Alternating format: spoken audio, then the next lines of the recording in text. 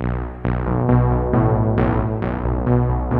now, for your listening pleasure, here's Polizzi and Rose, covering the week of media, marketing, and digital content news. This Old Marketing. Take it away, boys. Hello, my friends. This is Robert Rose, and welcome to episode number 307 of This Old Marketing, recorded on Thursday, January 20th, 2022. And with me, as always, my good friend, my colleague, and a guy, you know what, who definitely knows today's Wordle, Mr. Joe Polizzi. Do you know this game? Are you addicted to it? I am not. I've never played it. I see it, the Tetris, pieces in my Facebook feed all day long. It's like, I have not tried it yet. It's a phenomenal story. I saw that they had 3 million users like 10 days ago or something like that. And now it's funny. Yeah. Even my oldest is into it. And I have not done it yet, but I've asked some people who are religious about it, and they're like, that's great because it's one thing, it takes you 5 minutes and you're done. It's not like you get addicted to it for the entire day and spend 2 hours on it. So right. It's basically one game per day. That's it. And congrats to the guy that created it, because I think that the backstory is the guy created it for a friend. Yeah. And it just went from there. So yeah, and then he got a couple of more friends on, and then it went completely viral, and like you said, got millions of users in this thing within like 2 weeks. Like, it's crazy hockey stick growth. It kind of reminds me, you remember of Flappy Bird? Remember the guy that did Flappy Bird? Of course. And he just... Yeah, and Farmville. Farmville did the same thing. Yeah, and then people just got hooked, and it just took off. It reminds me of that kind of thing. Yeah, it's amazing. And now there was an article I was reading, I think yesterday or the day before, that talked about how Apple has had to put their foot on the neck of all these sort of copycats, right, that have gone out there, and and tried to copy exactly. what like he's instead doing. of Wordle, it's like Turtle or Birdle. Yeah, or exactly. Right. Yeah. Did you check out the new Turtle? Yeah. Right. Exactly. Something like that. Yeah. So, we should get it over with. I know. Let's do it. Both of our teams, it's over. It's over. Football is over for both of us. You're right. But to a lot of our listeners, this is happy times, because this is great the point news, of the year, I'm sure, yes, where we don't talk about the NFL because the Browns and the Cowboys are out of it, and we have to make up other things to be interested in. That's what like marketing and content and stuff NFTs. That's not nearly as important as the National Football League. That's right. Well, it will be opening day soon, so we'll get to baseball. But well, we'll watch I guess we'll watch the rest of the playoffs and the Super Bowl. There's some, I like the competitiveness. I'll tell you what, I just have to mention it because I don't usually watch non-Browns games. I did watch your Cowboys game, and I watched that Arizona Cardinals defeat. I haven't seen a quarterback lose composure like that since Johnny Manziel. Yeah. Kyler Murray. He fell apart. Literally fell apart. You could see how nervous he was, and of course, I feel bad about the whole thing because so much talent, probably the fastest person in the NFL, or one of the fastest people, but that I almost got sacked in the end zone and flipped it to the competition for a touchdown. That was embarrassing. Yeah. And that was basically the end of the game with that. Yeah. So, but what are you going to do? Yeah, he's young. He'll be fine. It's just the Cardinals fans will tell you they did all the Cardinal like things, right? They had a great season and then completely fell apart. Yeah. Which is, not that terribly different than Cowboys, right? I mean, Cowboys will have great seasons and then just totally choke. See, they're. The thing with Cleveland teams is what they do is they have amazing players, and then those players leave and they become even more amazing, and they win championships. So what'll happen is the Odell Beckham Jr. The LA Rams will probably win the Super Bowl because of Odell Beckham. Right. I mean, exactly. It's like, oh my God, it's great. He fell apart in Cleveland, or Cleveland couldn't make it work, and then he goes to LA, and everything just works out great. And we saw that happen with Manny Ramirez and the Cleveland baseball team going to Boston and winning the World Series. Brian Giles and went to San Diego, and I can go all kinds of weird examples, but it's happened forever, and I'm so used to it. So, then you just see Odell Beckham just throwing a beautiful 30-yard pass. You're like, what? What is this? It's Bizarro World. So, you get used to it. All right. So moving off of. Hey, I got an idea. Sure. Let's not talk about football. Let's talk about this. You've got a little bit of an announcement around your CEX event. Oh, thank you. Yes, you're so kind. Anything to not talk about the NFL for a minute. So everyone listening to this probably knows that our event, CEX, Creator Economy Expo, is May 2nd to 4th, 2022, Arizona Grand Resort in Phoenix, speaking of the Cardinals. And today, so this is coming out on Friday morning, the 21st, so people listening to this right away. And the end of today is basically the end of Super Early Bird to get your $495 ticket.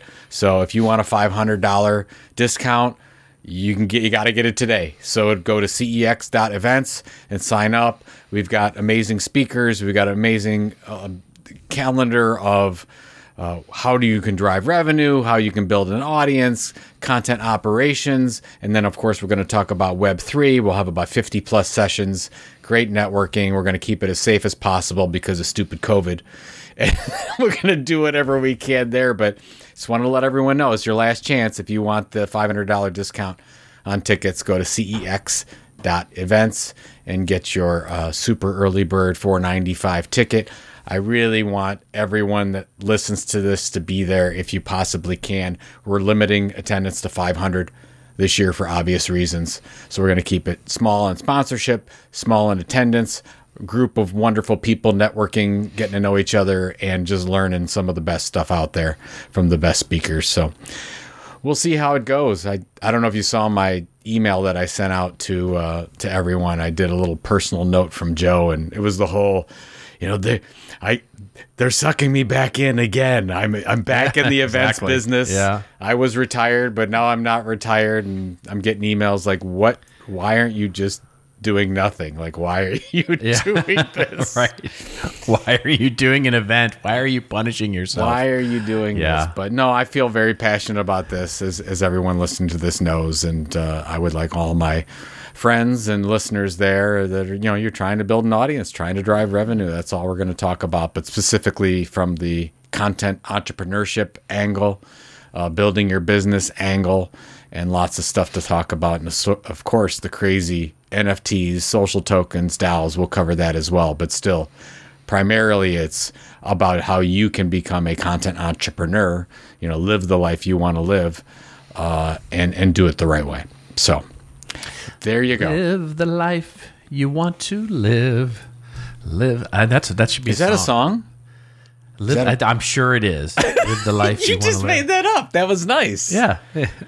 You should start This Old Marketing by singing something. For the song? Yeah, I mean, you do the. I don't know how I would act if you didn't do your. And this is Robert Rose. I mean, you do the same thing every time. And then, what if you broke into song instead? I think I'd have to do covers, right? Because that one. I mean, so that one would be the Nowadays from Chicago. You know Chicago the musical, right? Yes, sure. Isn't it good? Isn't it grand? Isn't it great? Isn't it swell? Isn't it fun? Yeah. No, I actually thought you were going to do Chicago the band. Saturday. Oh no! In the park. I wish it was the 4th of July. Okay. We probably should stop doing whatever this show is. All right, ladies and gentlemen, and these and thems and theys and those, and we're going to talk about all sorts of fun things today. It's 2022 is opening up with a bang. We're going to talk about some big news, of course, Microsoft acquiring Activision, and we'll talk about a little bit about what that means for our Joe and my 3Ms, the media, the marketing, and the metaverse. We'll talk a little bit about a new bill that's going into legislation that might outlaw a lot of forms of behavioral targeting. We'll also talk about how Google is going to kill YouTube originals and what does that mean for the future of original content plans with the Goog. And Marriott apparently wants TikTokers. They want them to drive content for loyalty programs. So we'll talk about what that seems to mean. I'll also rave a little bit about the new Edelman Trust Barometer. And Joe and I will get into, just as we've been talking about here, a little bit on rants and raves about the arguments on the pros and cons of Web 3.0 and the fights that are going on right now. So, a fully packed this old market. Do you think that people have noticed that you've started to do this little agenda thing before we actually get into it? I don't know. I started listening.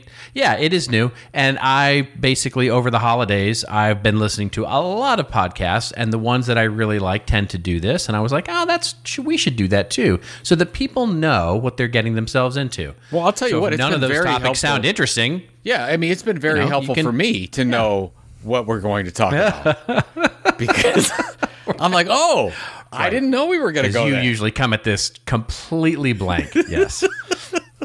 All right, let's do it. Yeah, I'm ready. Let's dive into this. Yeah. We are going to start with, of course, the biggest news story, and thank you so much to all of you in the audience who, through the hashtag, through email, through carrier pigeon, all of those who sent us this story. But it was a little hard to miss. This is probably the biggest acquisition deal that's happened in some time. I didn't do the research, but it's a big one. And this is Microsoft, the giant, is acquiring Activision, the giant. And basically, depending on which headline you read, the one we'll include in the show notes comes to us courtesy of the Wall Street Journal, says it's either about the metaverse or becoming the Netflix of gaming or all of those things. But the article opens up by saying Microsoft Corporation's acquisition of Activision Blizzard aims to shake up the game industry by expanding the software giant's library of blockbuster video games and bolstering its efforts to entice consumers to its cloud gaming service. The planned $75 billion deal, I think the actual acquisition cost was 67 point something, anyway, would be Microsoft's biggest ever and its most ambitious investment yet in its plan to turn its Game Pass subscription service into the Netflix of gaming. Once the acquisition closes, Microsoft said it would be the world's third largest game company by sales, with 30 game studios under its belt, including the developers of the popular franchises Call of Duty, World of Warcraft, and of course that classic, also a little bit like Wordle, Candy Crush. The article goes on to talk a little bit about the history and what's been going on with both companies and talk about the acquisition. What say you? Why do we really care? I mean, as content creators, as content marketers, as communicators, does this really affect us at all? I think it does. And that's all I have to say. No, I just want to put some things in perspective here.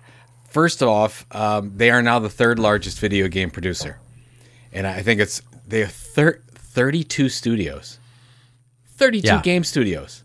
I mean, think about that, and think about all these amazing brands they now have. And if you look at how long ago Xbox started with this thing and they lost money for all these years, and then they purchased Mojang, which was Minecraft, and I think that was in 13 or something like that for $2.5 billion. That's right. That was a huge deal for them, because what they taught the industry was that you could actually purchase an amazing game with a community and not screw it up. They did not screw Minecraft up, which everyone thought they would. So that's why a lot of the people that love Activision and Blizzard and see all the problems that they have, they're actually like, oh, great, Microsoft. They don't screw things up. They make it better. There's a couple things I think to take away if you're a content creator here. First is Microsoft has amazing patience. This has been a slow build over a long period of time, and they weathered so many years of losing money and people coming out and saying Xbox is, second fiddle to PlayStation, whatever, and they're never going to be that game studio. So there's that. But let's get on to where I think it's going to be trouble for Facebook, because I think Microsoft is doing it right, where you've got, you talked about the 3Ms and talked about metaverse. Facebook goes in and says, oh, they want to go all in on the metaverse, whatever. But the way into the metaverse is through communities, especially gaming communities. And Microsoft has them. So if you're saying who has the advantage to be the dominant player, if there's a centralized player, if you will, it's going to be Microsoft, because they have the Diablo, Call of Duty, World of Warcraft, Minecraft, Candy Crush, Overwatch, on and on, right? They've got these amazing brands and these really amazing communities that they can start really building out and create digital goods and new worlds and all kinds of stuff that we can't even anticipate yet. So that's really what I think is interesting. Forget the Netflix of games. I don't think that's where this is going. I think you're going to see these communities just build out and grow online like we've never seen before, because we have this new token technology out there. So that's kind of where I saw it going, and I think it's brilliant. Yeah, I do too, and I think it's a great sort of look, through the looking glass, as it were, into why we do care about this, because what you can see here is Microsoft buying all into the direct reach into audiences as a platform, right? Microsoft is often left off the list when you go, oh, let's think about the sort of new media companies, right? The Netflix, Amazon, Apple, those kinds of companies, and Microsoft is often left off that list. But let's make sure that we understand that Microsoft is maybe the leader, actually, of all of those companies. I think that's the point. I think they have taken the lead quietly, as they've done. When you think, we've talked about the stock market on this show a lot, we say, oh, how big Amazon is and how big Apple is. Well, Microsoft, I think, is 3. Yeah, that's right. From a size standpoint. And they have gobs of cash, and they just take a low profile, and they're doing their thing. So yeah, that's exactly right. They're just sort of quietly, with the acquisition of LinkedIn, that was the acquisition of an audience. With the acquisition of, like you said, Minecraft, that was the acquisition of an audience. With the acquisition of GitHub, that was the acquisition of an audience. With the acquisition of Activision, this is the acquisition of both talent and audience to create content. Let's not forget, this is fascinating. I actually looked when I was looking this up, saw this yesterday. So Game Pass, Microsoft Game Pass now on the Xbox has 25 million monthly subscribers, which puts it right on track with Apple TV. I mean, they have more subscribers than Apple TV has. That's amazing. This point. So, and they're right on the heels of, I mean, they're far behind HBO Max at this point, but not that far behind, with when you start talking about the acquisition of these titles, and these studios. And I think you're exactly right from a metaverse standpoint. This puts them in the driver's seat, right? I mean, because kind of the only one left is, you got to think that Epic is next. With Fortnite and all of that, and that could be Facebook's sort of play in this. Epic has been slaying it of late, with their work. So somebody else is going to go, because Facebook have to acquire somebody, right? They're gonna, they're gonna figure out that they've got to have the talent and the content to do this quickly. And if they're going to be a player in this space, they're going to have, just to your point, they're going to have to go in through interactive entertainment. And a gaming company is really the only one that's going to allow them to do that. So if they expect to win in this at all, watch them, because they're going to have to acquire somebody. So this has, I think, everything to do with, if you're looking at this from, our point of view, which of course there's marketers down in the lowly plebeian state, looking up at our overlords, Microsoft and Amazon and Apple and all of that, and saying, hey, what do we do about this? Well, I think it's a yet another feather in our business case cap to say we need to start thinking about our own ecosystem. Like when we're a brand, I got asked the question the other day about brand and how important brand is, for all of us. And my answer is that it's about brand extension, extending that brand into media platforms that, consumers and audiences can trust, so that you can start leveraging what the big boys are doing, which of course is looking at yourself as a platform with, lots and lots of, we'll talk about trust a bit later in the show, when we talk about Edelman, but it's about how we can start creating audiences of trust. And that, that's done by extending your brand into community, into content, and all of those kinds of things. And here's Microsoft just living that dream. So, it's a great acquisition for them, for sure, and meaningful, I think, for the entire industry. Yeah, I think to just wrap this up, 2022, the month of January always tells you where the year is going to go. Right. And 2022 is going to be the year of acquisitions of content brands, whether those are gaming brands or whether those are media brands or independent content creator brands. So get ready. Anyone listening to this, you talked about Facebook being out there shopping. I can guarantee, I know 10 media people right now that are out shopping like crazy. This is the time to do it. And again, broken record, but because cash in the bank does nothing right now, because of where inflation is at, this cash has to be used, whether you are a small business or a medium size or a large business or whatever. So you're going to see a lot of this put to work. I mean, I don't know how much cash Microsoft, so this was a 68.7 or whatever. I think it's funny. It's almost a $69 million deal or $1 billion deal that they go through with this, but they had that much in cash, and I think they've got another 100 billion or more. They're going to start using this. If you look at, I think the last I saw was Apple had $230 billion in cash sitting around. Facebook is 100 billion. I mean, it's crazy the amount of money these companies have. Get ready for some amazing case studies here for us to talk about. Well, I mean, just to your point, I mean, and we did this on the prediction show, a couple of weeks ago, but Apple's got to have to buy somebody. They have too much cash. They have to buy something. They just that money's got to be burning a hole in their pocket right now. So it's gonna get nutty here in the spring for sure. I know Facebook too is like, oh God, I can't believe Microsoft did that. Now we got to go buy Epic or whatever, right? Yeah. Well, or somebody. Yeah, exactly right. Because Zynga got purchased. What was it? 2 weeks ago that Zynga was purchased. So by I'm trying to remember their name, but that was a crazy company. That was the largest video game deal at almost 10 billion or whatever, and then this one just leapfrogged it. Said goodbye. Yeah. So. Yeah. Well, speaking of Facebook and their troubles for sure, there is a new legislative bill. So one of my predictions, by the way, was that privacy and that trust and all that GDPR stuff would finally land here in America. And I think this is, I don't know, I could safely say it's true yet, but we'll see what happens with this. But there is a new bill.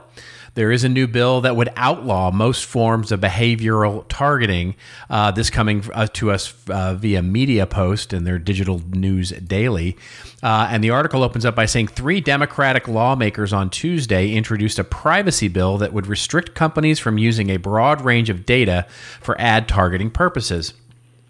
The Banning Surveillance Advertising Act, proposed by Representatives Anna Eshoo, who's from California, Jan Schakowsky from Illinois, and Senator Cory Booker from New Jersey, would prohibit ad networks and facilitators from using personal information to target ads. The measure defines personal information broadly enough to cover synonymous data that fuels behavioral targeting. The bill says personal information includes data that is reasonably linkable to an individual or device, including inferred data, browsing activity, and unique identifiers. The surveillance advertising business model is premised on the unseemly collection and hoarding of personal data to enable ad targeting, said Eshoo. This pernicious practice allows online platforms to pernicious Oh my God! It's so politician-like. I'm sorry. Pernicious practice. Pernicious is a wonderful word. Go ahead. I didn't mean to interrupt you. Go ahead. No, it's such a politician sentence, issued certainly through a press release. This pernicious practice then online platforms to chase user engagement at great cost to our society, and it fuels disinformation, discrimination, voter suppression. Oh my God, privacy abuses. Come on, just say you don't like it. It's a floor wax. It's a dessert topping. It's all sorts of horrible things. Yes. So basically, the article goes on to talk about what the measure would do. The interesting thing to me here is this one sentence, because I haven't obviously read the bill yet, which I probably will because I'm geeky that way. But I have not yet read it. But the measure would still allow companies to target ads contextually, says this sentence, meaning based on the material displayed on the same page as the ad, but the bill would prohibit companies from using data associated with those ads for additional targeting. Now, I'm not sure what that means, and I'm not sure, my confidence in lawmakers to get this right is pretty low in terms of what would be allowed and what would not be allowed. So especially with the number of lobbyists and stuff that I'm sure are involved in this. So I think this is worth watching, but I don't think there's reason to cheer or boo just yet. So what do you think? Well, no, I like you, I don't exactly know what this means. I mean, first blush, I would say there is an opportunity for first-party data, build your own audience, all the stuff that we normally talk about. I think there's also an opportunity there for maybe if you're not doing programmable as much and you can't pull up all this data that you normally could. I wonder if niche media sites see a little of a bump up because you're like, oh, I want to target these people and I want to know exactly who my audience is, but I can't pull in all this data. So how do I do that at scale? Maybe it's more difficult to do it at scale and you have to form partnerships with media companies that already have that audience and you know exactly who they are. So I guess that's what I was thinking is maybe this is really good for smaller media sites and content creators, but I don't know what exactly this is going to mean because I read this a couple of times, Robert, and I was like, the pernicious practice that picked a peck of pickled peppers. I mean, I don't even know what the heck. What are we talking about here? So the trend is more legislation is coming, right? It's more lockdown, data privacy. This is here to stay, and we as creators and marketers need to prepare that this is going to be a thing. Yes. And so one thing that is positive here, or at least leans positive here, is that at the end of the article, it's almost a throwaway here, but it's probably the most important part of this whole thing is a separate provision of this law.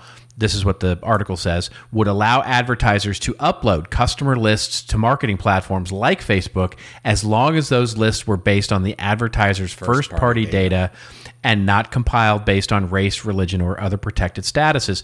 To me, this is yet again a big flag getting waved from those who are caring about privacy to say, that first-party data is cool. We need to lean into that, and we need to get good at it because this is going to be our opportunity to circumvent the ecosystems of all those big companies that we just talked about, right? So Facebook and Apple and Netflix and Google and Microsoft and all of those companies to say, we too can have our own ecosystem of content and targeted, personalization and all those things that are good and right in the world when it comes to marketing and customer experience. But we have to do it. It is our responsibility to do it. We cannot lean on the sort of surveillance-based tactics based, from the big 5 or 6 anymore. So, good times ahead for content marketing, basically. Yeah, and I like the whole first-party data thing, which we've talked about, but I don't like the fact that how easy it is. They make it like uploading to Facebook and Google, and we just upload our data to them and give it to them. It's just that was kind of cringy, and I know it happens all the time. I know it happens all that. I know. We leverage Facebook and LinkedIn, and we give them our data and say, please take all this and use it and become stronger and become more centralized. And it just is bothersome. It's a great point, but the question is will this legislation prevent them from using it, right? So if I read that correctly, which doesn't say this, the article doesn't say this, nor do I think this is where my confidence in the wording of the legislation will need to be proven out, which is right now what you're saying is exactly true. But if they make it illegal for Facebook to use it, but they make it legal for us to use it, then it's an interesting thing, because when we upload our first-party data to Facebook to do the ad targeting, they can still do the targeting that they value, but they can't then use that data for other purposes.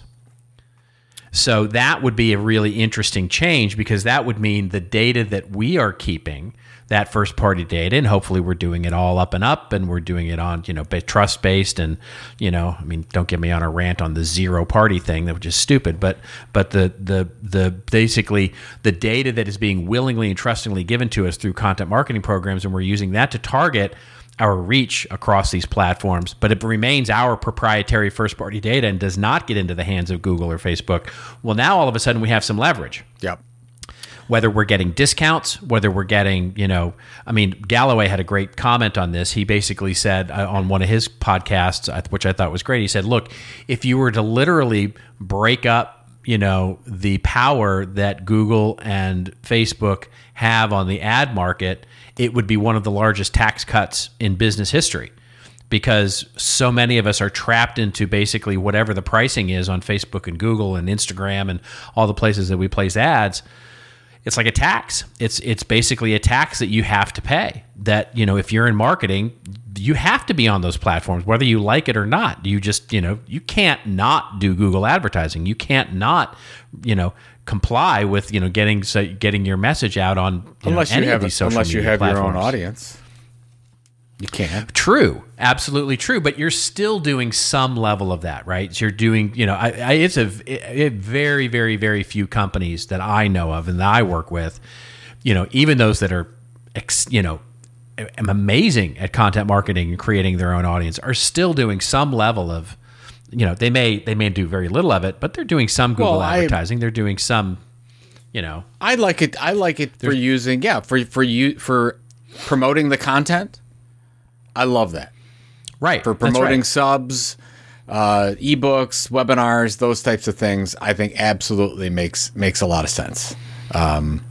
Which, by the way, is a much more effective way of targeting. Right? It's there's research starting to show this, that targeting by topic and intent of content consumption rather than by demographic or by psychographic is a much better way to target your customers and your buyers, than not.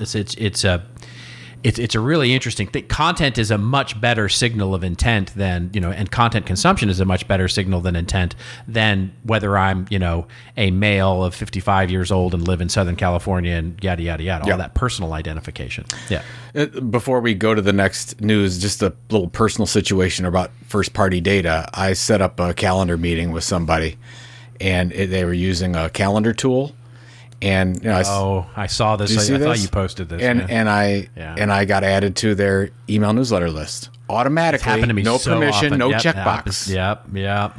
And by the way, that is not first party data, folks. That's like taking somebody's business card that you found on the floor somewhere and adding it to your list. So it just was very frustrating to me to see that, and it tells me something immediately about the company that does that. Oh, for sure. It happens to me all the time where I'm a guest on a podcast, or I'm a guest, I do a guest post or something, they ask for my, at a roundup post or whatever, and they ask for my email and my little one paragraph thing of what I want to say, opinion on something. And then all of a sudden I'm getting spam emails from them. I know this happened about 6 months ago. There was one person that I got into just an email conversation with, and I was added to the list. And then somebody else asked me about that person. And I said, I don't know the person personally, but this is what happened to me. So that's all I know about that person. That's all I need to know. The person doesn't care about it got that person. It doesn't care about me. Doesn't care about my needs. Doesn't care about following spam regulations. Nothing. I'm just going to add you because I want to build my list. And I don't care what you think. So it's yeah. Anyways, it's definitely not a good. I mean, it's almost as bad as, and it's happening on LinkedIn a lot too, right? The whole.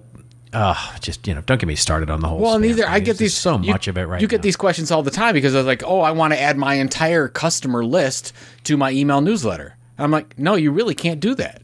Like, you have a customer relationship, you can communicate with those customers absolutely on any customer issues, whatever. But if you create a permission-based email newsletter, you can't just dump a database in there. That's right. But people don't know. But a lot of people still don't know that, obviously, or they don't care. Well, here's the funny thing is I'm living this right now, right? So at Content Advisory, I have probably, I don't know, 2,000 people subscribe to the Content Advisory email newsletter. And I turned it off. I stopped sending it. And I let everybody know. I sent a note saying that, I was turning it off for a while because I just didn't think it was that valuable. I didn't think it was that valuable, right? And so I was like, unless you tell me otherwise, I'm going to retool it and reboot it and send it to you when I think it's good. And nobody complained, so I think everybody agreed. So I'm still working that out, right? Well, it would be easy for me to go, hey, I'll just launch a new newsletter about a completely different topic and add all these 2,000 people to it and start sending it to them because they did opt in and they opted into, my stuff. So but no, they opted into a very specific topic. They opted into a very specific thing. And so if I'm going to use that in the future, I've got to, that's my responsibility, right? To figure that out, is to figure out how it's good and relaunch it and then say basically, hey, I'm back. Please unsubscribe if this isn't for you anymore, or if you're just tired of waiting for anything, and et cetera, et cetera. But that's the real thing there, right? So, I mean, we talk about this all the time when we say, basically if you turned off your content, who would miss it, right? And if you're not getting any, if you turn it off and nobody emails you and says, I miss it, then you're on the wrong track. Exactly. That's a good litmus test to use. So, yep. There you go. Okay. All right. Moving on. Yeah. Well, speaking of original content here, we are going to talk a little bit about Google, Alphabet, YouTube, whatever you want to call them these days. This article coming to us courtesy of Ars Technica, a site that I haven't really spent a lot of time on of late and kind of forgot about. I forgot about too. Nice it's always been a pretty good site. Yeah. It's a really good site, yeah. Anyway, the headline here is Google kills YouTube or Originals, its original video content group. So please, nobody spend any time on the headline there because using Originals twice. Anyway, I get off on a rant. Google kills YouTube Originals, its original video content group. Basically, Google kills content, its content. That's the headline. Anyway. So the article opens up by saying, Variety reports that Google's original video content group, YouTube Originals, is dead. The YouTube division was founded 6 years ago, and we've talked about it many times on this show, to make exclusive original content for the pay-per-month YouTube Premium service. Now the group is being shuttered, and YouTube's global head of original content, Suzanne Daniels, is leaving the company in March.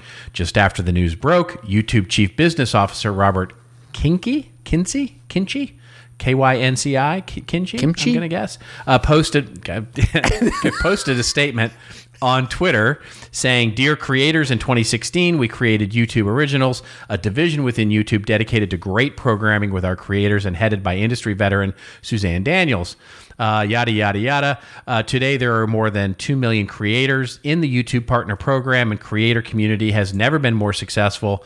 We've paid more than $30 billion to creators, artists, and media companies over the last 3 years. However, with rapid growth comes new opportunities, and now our investments can make a greater impact on even more creators when applied toward other initiatives like our Creator Shorts Fund, Black Voices Fund, and live shopping programming, to name a few. Separately, Suzanne has decided to leave YouTube on her last day will be March 1st. Because there's it's just so... Because it's no division. Yes. I'll bet you Suzanne didn't love that sentence. I'll bet you Suzanne is going, yeah, really? You just had to throw me into the bus there? Anyway. Tell me about it, Yeah.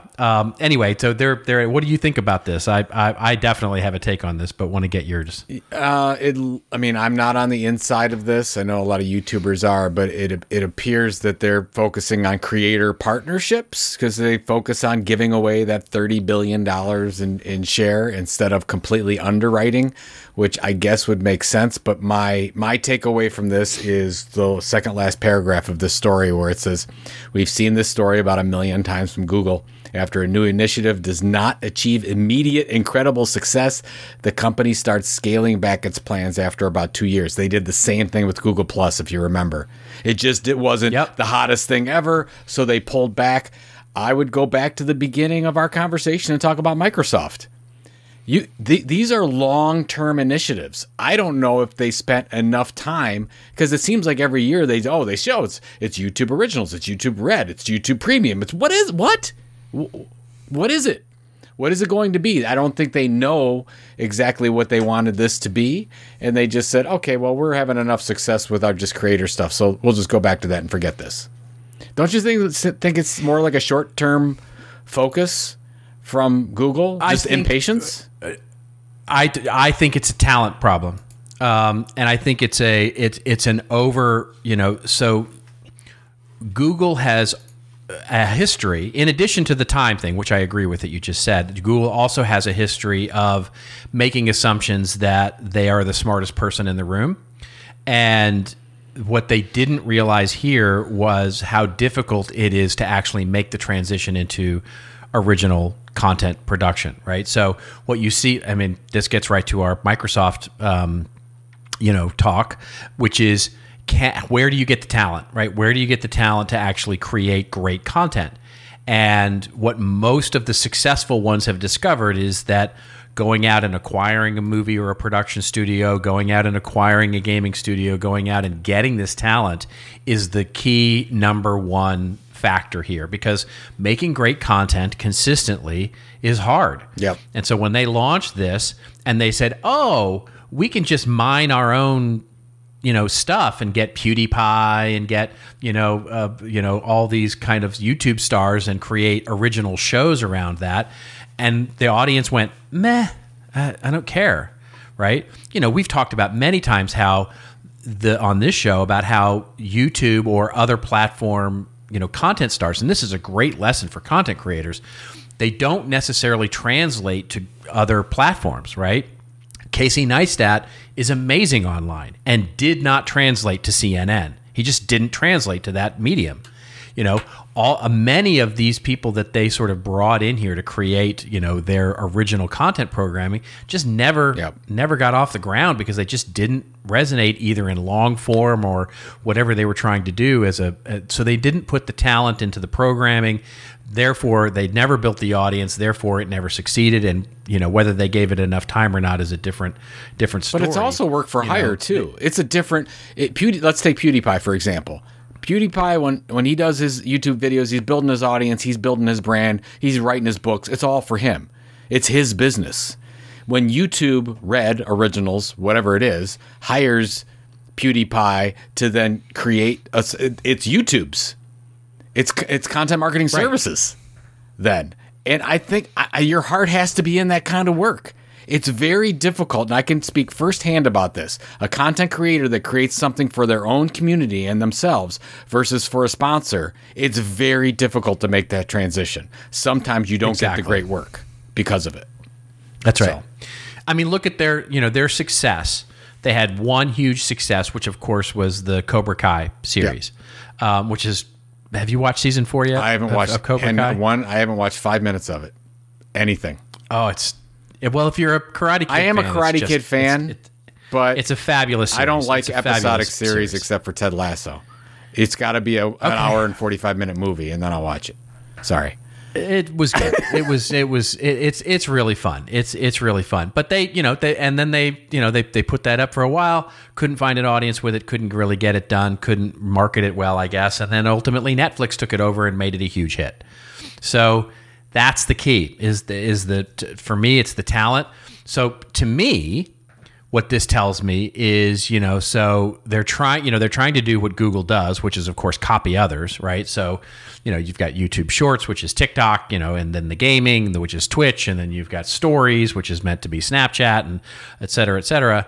So, to me, they buy something. They in order to compete in this long form original content, to supplement their service so that you pay the subscription dollars, they've got to go buy something. So I think they buy something at some point.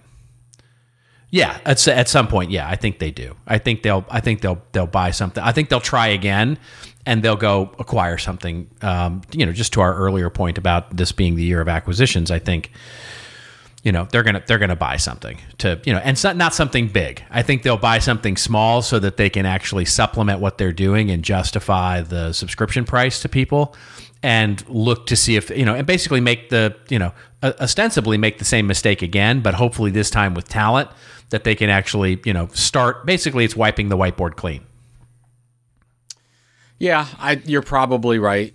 I would just say it's very difficult. I mean, first of all, this business is really, really tough in the first place, but it's very difficult when your mission continues to change every 6-9 months. Oh, we're going to be YouTube Plus, and then we're going to be a younger, hipper Netflix. Oh, we're going what? What are we? What are we? What is this thing? Right. That's a critical piece. So that's where I saw this at. It's like it's exactly what happened, and I guess I'm just having flashbacks to Google Plus. Google Plus never knew what it wanted to be, and then they gave up on it, and they said we're done. And a lot of corporations were really upset because they had 1 million plus followers on those things, and done. Okay. Yeah. Rented land. Yeah. What are you going to do? Okay. Well, yeah. Brand and brand extension has not been Google's forte. Yeah. Let's just put it that way. They have not really figured out purpose of brand in all of those things. So, well, just to wrap this up, I listened to I can't remember which podcast it was. I wish I could, but they talked about Google's products and all the Google products we use, and the person said, "There's not a Google product that I use that's less than 10 years old. Everything I use is from 10 plus years. Google Mail, well, that's interesting. Google Sheets, yeah, that's a really Google good Calendar, point. YouTube, everything is long time ago. They're almost like 15 years plus old now. So." It's just interesting that they were talking about the innovation of Google, that there's really no innovation coming out of Google because there's no new products that anyone uses outside of the old stuff. And they still get the majority of Alphabet is still advertising on Google and advertising on Google and YouTube. It is a great point. Yeah. So there you go. It is a great point. And the other thing is, if you think about it, nobody loves Google. Right? You can point to the people who love Apple products and are passionate about Apple as a brand and passionate. You can even point to some people who are passionate about Instagram. They're passionate about TikTok. They're passionate about Facebook, even some people. But nobody's really passionate about Google. Google's like it's like plumbing, right? You just sort of use it. And they've never been able to crack that idea of, true emotional connection to their brands. And I think that's one of their biggest challenges when it comes to content like this, is that it's all about the emotional connection. Yep, absolutely. All right. Well, now it is time for our rants and raves section of the show. Empirically proven, apparently, through scientific research. You have to stop saying that. This old marketing labs. There's no empirically proven anything. You asked like 3 people. Yeah, there is. You asked like 3 people. That's empirically proven in terms of the size of our audience. That is statistical relevance, I am telling you, with the size of our audience. There you go. Anyway, all 3 of them said it's their favorite. There you go. Okay. Show. Well, now you're okay. I stand corrected. Yeah. Go ahead. Yeah. Anyway, it's where Joe and I go off on a little bit of a rant or a little bit of a rave that makes us feel like, I was going to bring an NFL reference back to this, but maybe I'll just makes us feel like we're playing Wordle or not playing Wordle. Anyway. NFL. Yeah. Big sigh. I know. Big sigh. Yeah. Okay. you're going to go first because we're going to talk a little bit about NFTs and stuff like that, and then I've got a very quick rave. So you go first tonight. I would be happy to go first, and my printer is it's talking to me right now. Okay, it stopped talking. Good. It's weird how it does that. Sometimes it just feels like saying things. First of all, before I get started, I'm going to talk a little bit about Web3. Want to give a big shout out to our friend Michael Stelzner, who launched the Crypto Business Podcast. Of course. Congrats, Mike. Yeah, just wanted. I just did the interview with him yesterday. I don't know my show. I was talking about NFTs and the NFT business model. That'll be out in February or sometime. But his first episode came out. It was great, and we just want to give a shout out. We think he's going to be very successful with that. So if you want to listen to crypto, and maybe not for crypto geeks, if you will, that you don't get everything about Web3, it's a great podcast. So you can understand the business models behind what's going on. I just listened to the first 20-minute prelude, I guess it is, the introduction to the whole thing. And it's just great. It's a good overview. Absolutely. And I think it's every good Friday. Overview. Yeah, every Friday it'll come out. Yep. And he tells his story about how he got into this whole mess, which mirrors in many ways our, you and me, how we got into this whole stuff as well. So you start going down the rabbit hole. Fun. That's right. So everyone, you can listen to This Old Marketing first on Fridays. Yeah, of course. And then you can download Mr. Stelzner's Crypto wonderful business, new podcast. Okay, so a couple things I wanted to talk about. First, I'm going to put this in the show notes, but this is on a publication called Online Offline by Holyn. Holyn, H-O-L-Y-N. I don't know. It's something that I found on the Cryptoverse, Twitter sphere, whatever the case is. There's a really good chart in here it's called WebX Social, the Symbiotic Landscape. And I really like this because it has Web 1 in a circle overlaying a bigger Web 2 circle and a Web 3 circle.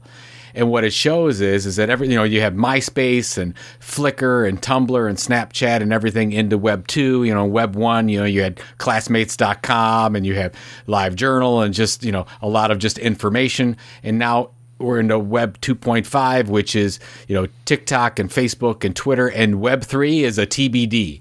And you kind of see the evolution that we're not into Web 3 yet. We're sort of in getting there. And it's just visually, it's helpful. So I wanted to put that in the show notes so everyone kind of saw how that's moving. But this is not a rant or rave. It's just a commentary, and it's something interesting to follow. I don't know. I mean, everyone listening to this knows we're big fans of Professor Scott Galloway and the Prof G podcast. So on January 14th, Scott's newsletter called No Mercy, No Malice, which I've been subscribed to for a long time, came out and really did a rant against Web3. I'll put it in the show notes, but you can go and go through it, and basically was saying Web3 is not all that. It's owned by, most of the accounts are owned by 9% of people out there. 95% of Bitcoin is owned by 2% of the accounts. So it talks about how it's not really decentralized and all that's bad. And then you have the counterpoint to that, and I thought was really interesting because what Scott Galloway did in his overview, he called out some Web3 people. And that here's Packy McCormick, who's pretty influential in the Web3 space, has a really good email newsletter as well called Not Boring, goes the Web3 debate. Now, Packy McCormick, he is a professional debate master. He has been a debate person, and he goes through why, how you make an argument and where you go, where you don't go. And he basically tears Scott apart because he says the argument is not Web3 is perfect or Web3 has to be completely decentralized. He said the argument is Web3 good? Is Web3 better? Does Web3 give us a choice? And the answer to that is yes. It's absolutely better. Is it perfect? No. Are there scams out there? Absolutely not. But you're arguing the wrong thing. And he goes through the whole thing step by step about a little bit better is good. And here's why a little bit better, because we're giving creators and we're giving audience a choice that, more centralized is not a good thing. More decentralized is usually better. And that's what he talks about. So I'm going to put both of these in the show notes. I don't know, Robert, if you read these, but it's really interesting to get the back and forth. You really see the two camps. And that's where I'm at, because I was actually on Mike's Stelzner's podcast yesterday, we were talking about it, and I'm like, Web3 is not perfect. NFTs tokens may not be for you, but what it gives is it gives an option to creators, and it gives an opportunity for an audience to have ownership and co-create something that was never there before, and that's what the token does. And so it's not going to be perfect, nor should it be perfect, nor should we have a society that's completely decentralized. We want centralized things, but a choice is better. This Web3 choice is a good thing. So that's my take.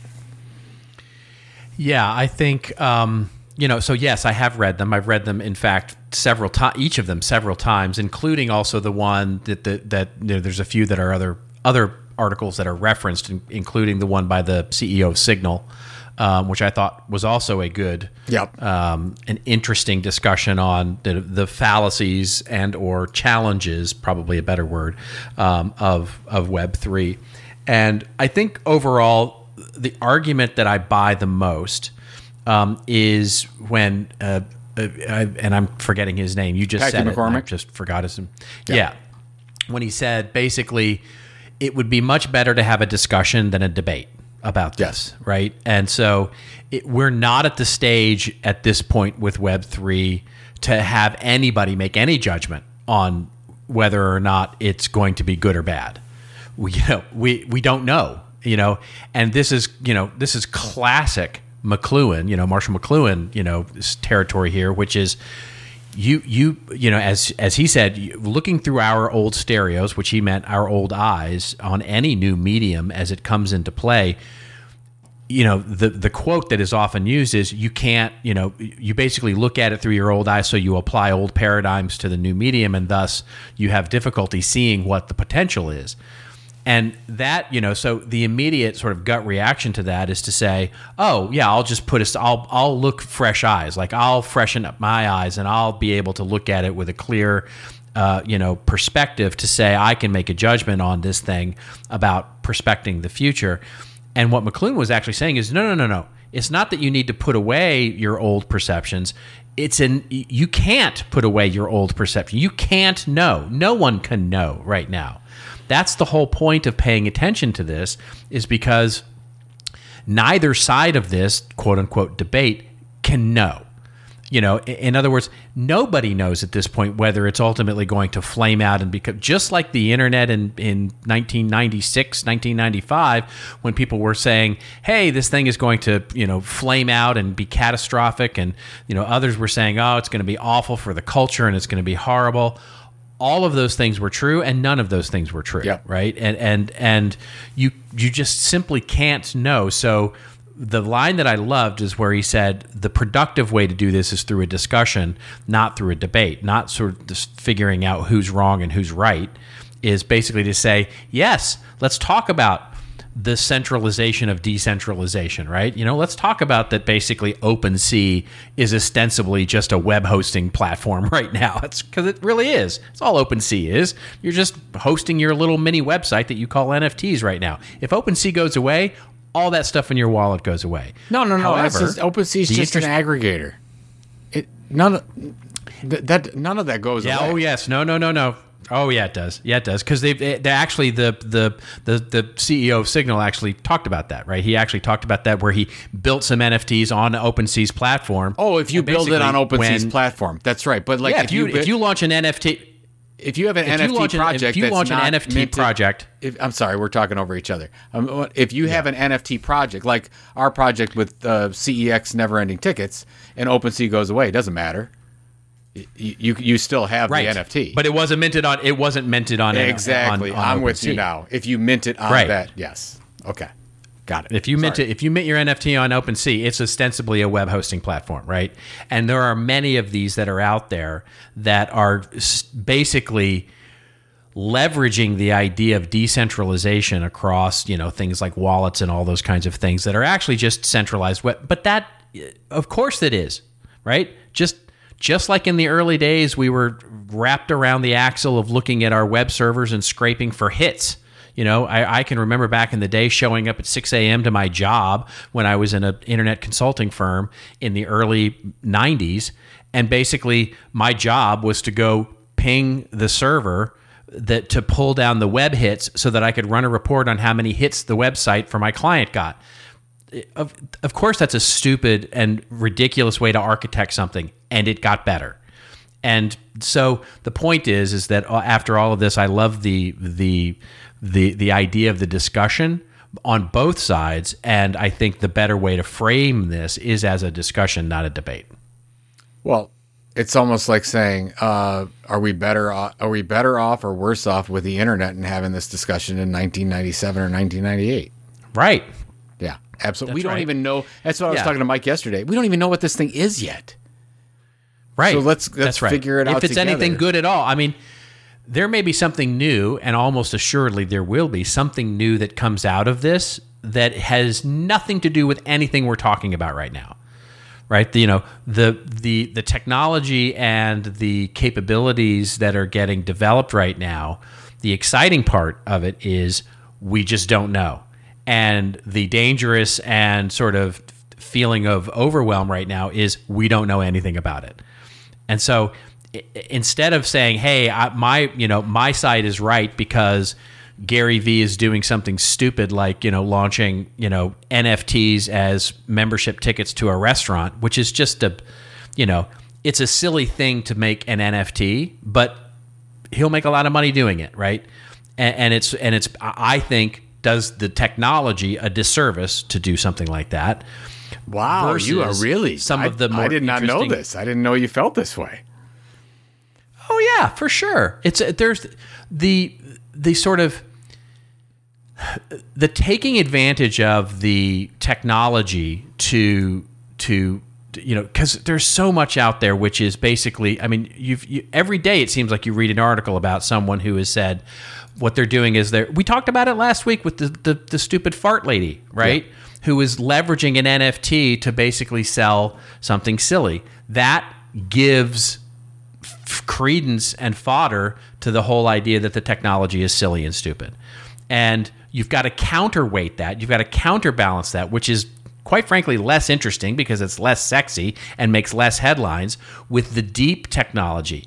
The things that interest me are things like, what some of the bigger companies are doing with private blockchain, with what, how they're developing decentralized systems for managing loyalty. There's some really interesting things going on with smart contracts and the way that blockchain and decentralization and the way that coins and tokens are being used that just don't get the headlines because they're not Gary Vee and they're not fart lady jokes, right? So that's the counterweight of what we're looking at in this argument, which is it just a bunch of Silicon Valley, chuckleheads throwing money at something and making a bunch of money, like Galloway said, or is it truly serious, deep scientific technology that's going on? No, it's all of those things. And we have to have a discussion about that rather than sort of just arguing our sides. You're exactly right. But to get to Amazon.com, we have to go through theglobe.com. Exactly. That's exactly. So we're all to get to Amazon.com, we have to go through pets.com. We're all going through this. I love the one that said, what was the quote about? I can't find it right now, but he said you can't say the internet is bad because there's Facebook and 4chan. It's like, and thus the internet is bad. It's like, yes, are there bad actors? Are there bad examples? Are some of these short-sighted? Absolutely. But there's going to be 1% gold in here, and we've got to learn from that.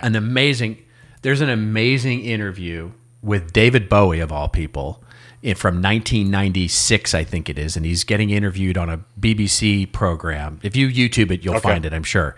Did I just use YouTube as a verb? Oh, that's stupid.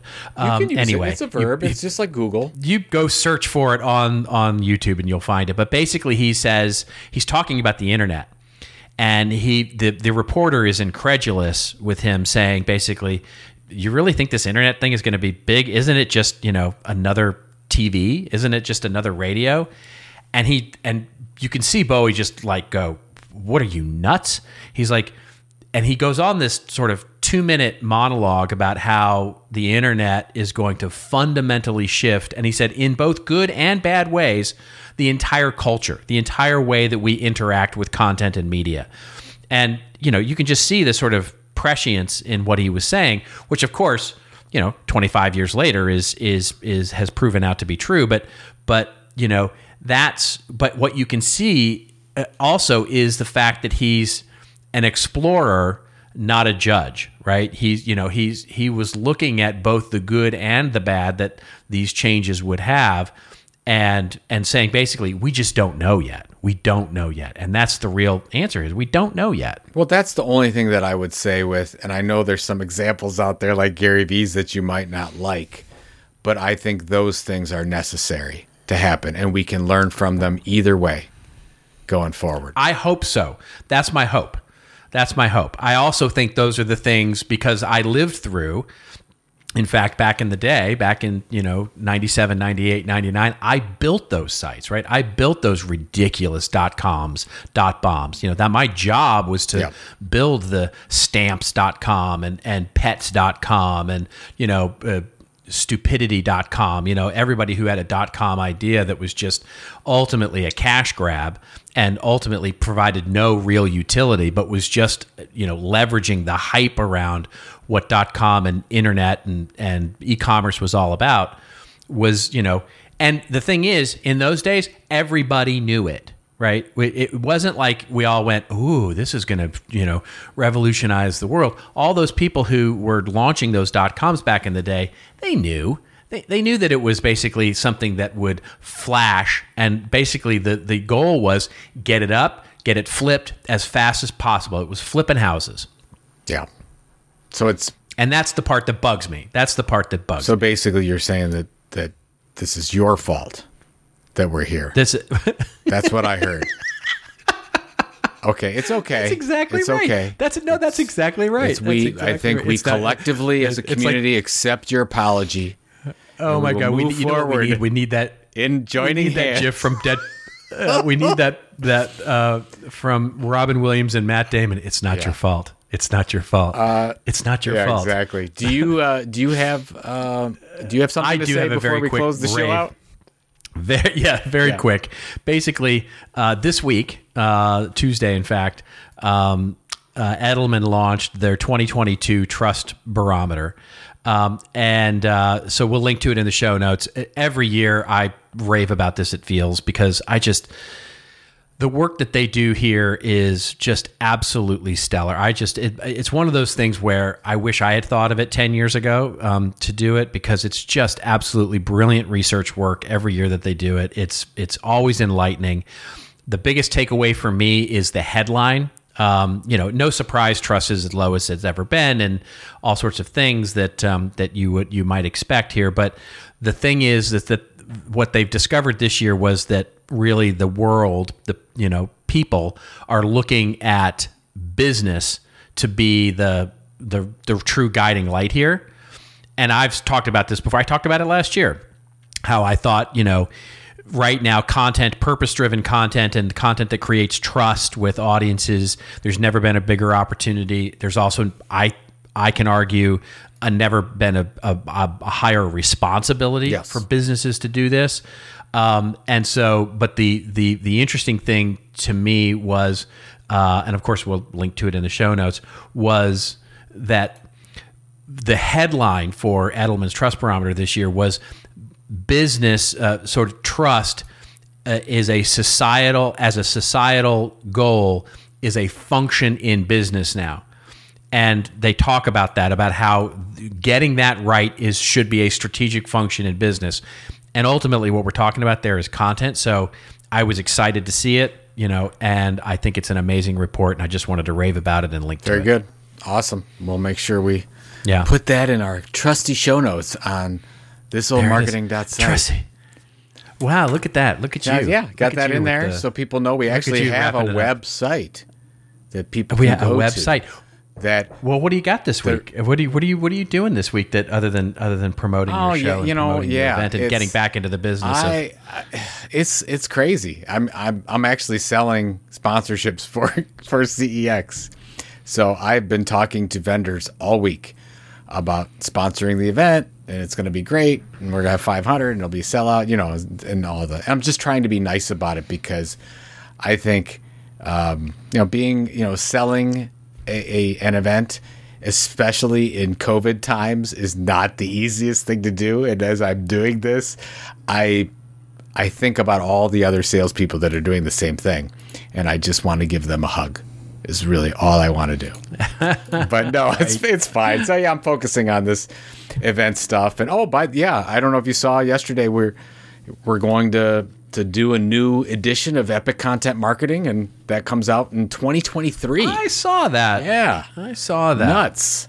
So Brian, my friend Brian Piper, who you know from Content Marketing World, who just made the biggest mistake of his entire life. He has just made a terrible mistake. He convinced me to do another version of the 2012 book, Epic Content Marketing, and he's going to co-write it with me, and we're going to update it. And McGraw-Hill was silly enough to say yes to do it. So there are a lot of uninformed people. Congratulations! That's yes. a great. Thank you. So it's definitely one of my favorites of yours. Is Epic. It's definitely a great book. So it deserves a new edition for sure. Thank you very much. And I was never going to think about it, but enough people came up to me, and then Brian said, "Would you please do it?" And I said, "Well, if you do all the work and I take all the credit, then I'll do it."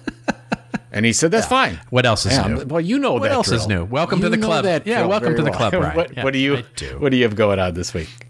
We're kicking off the year in a big way. We've got client work going on. I've got a lot of content to create. Doing a lot of content creation. I've got a new show that I'm working on for a client, and also a lot of stuff I'm doing with CMI, getting ready for Content Tech here in the spring. So it's, we're getting busy here again. So it's a lot of fun. And of course, I've got a lot of time left because there's absolutely no football to watch. So I've bought some time back in my weekend. That's exactly right. We're much more productive now.